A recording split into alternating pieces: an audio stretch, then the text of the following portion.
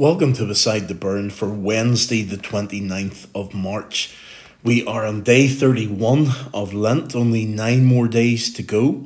And we're asking the question yet again, what did Jesus say? And we're reading today from the end of John chapter 16. Jesus is once again preparing his disciples for his death and for the fact that he's going to be leaving them. And today he gives us a great insight into our current position as we live in this world, and yet we try to be disciples of Jesus Christ. And he tells us today how it is possible for us to live in two places at once. We all know that we can only be in one place at one time, but Jesus here is helping us to understand this phenomenon of being a citizen of heaven and also living here in the world. And what happens is, as Christians, as followers of Jesus Christ, we are physically here in this world, but spiritually we are in the world to come. And there's always that conflict between these two places because we have to live each day our lives here on earth, but at the same time, we need to be able to live obeying the rules of the kingdom and following the King of the kingdom. So the verse that we're going to be looking at today is right at the end of the passage that we'll read. It's verse 33 of John chapter 16.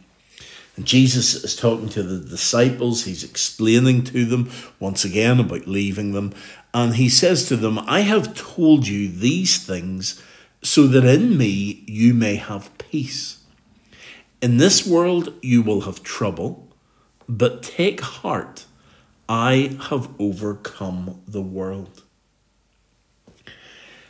So Jesus is warning us that we live on this earth for as long as he allows us to live on this earth. One day he will call us home, and whenever he calls us home, we will dwell with him in heaven until he returns and then recreates the new heaven and the new earth. But he warns us here that our life here on earth will be full of trouble. And in this world you will have trouble. And that word trouble literally means pressure. So there will be pressures on us here as we try to live for Jesus. And we can see that increasingly in the world as the world turns against God, as more and more people turn their backs on the church. We feel the pressure as followers of Jesus Christ because we're being asked to do things that we're not comfortable with. We're being asked to accept things that we don't want to accept and that we know grieve the Lord. But at the same time, as we live in this troubled and pressured time, Jesus has explained this to us so that we might be in him. Remember how we were told to abide in Christ, to remain in Christ, so that in him we may have peace.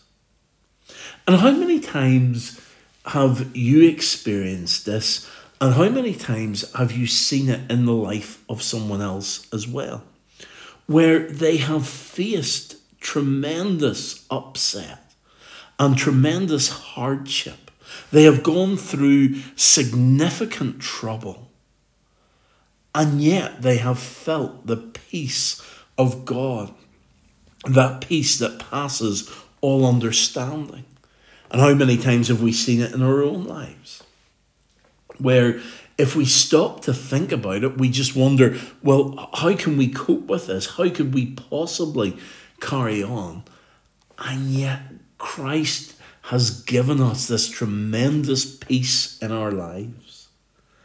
And it's this idea of living in the two places at once, physically here on this earth, but spiritually with Christ. And the number of times that I have been speaking to people who, I suppose most often it comes up whenever somebody has been given a diagnosis of something that they weren't expecting, or maybe they're going for an operation and they're a little bit apprehensive about it. And then they're able to say, you know, whenever I was being wheeled for that operation, or whenever the doctor spoke to me, there was just this real sense of peace that descended upon me. And where I expected to be frightened, I knew God's peace. And that's what Jesus is saying to us here. Take heart.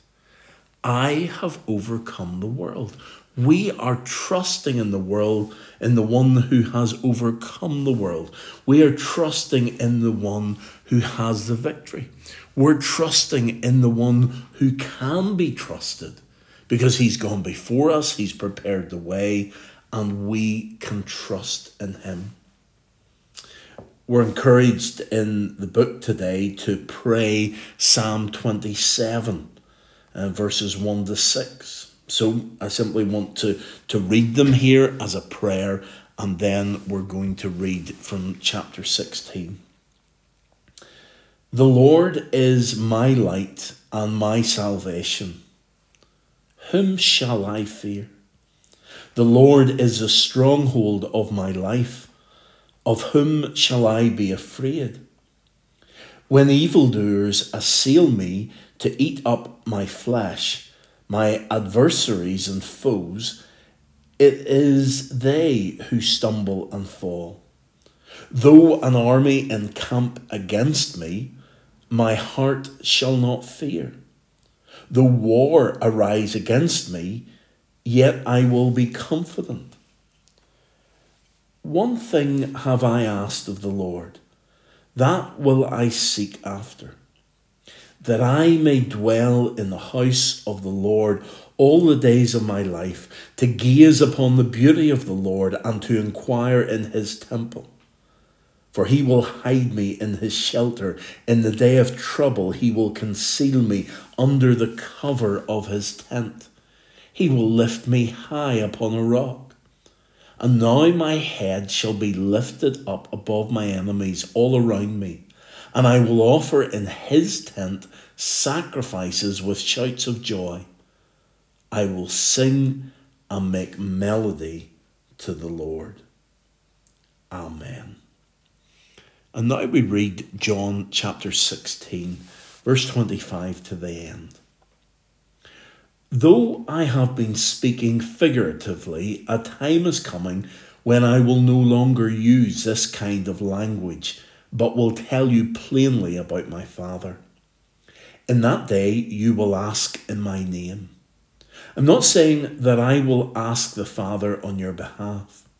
No, the Father himself loves you because you have loved me and have believed that I came from God. I came from the Father and entered the world. Now I am leaving the world and going back to the Father. Then Jesus' disciples said, Now you are speaking clearly and without figures of speech. Now we can see that you know all things and that you do not even need to have anyone ask you questions. This makes us believe that you came from God.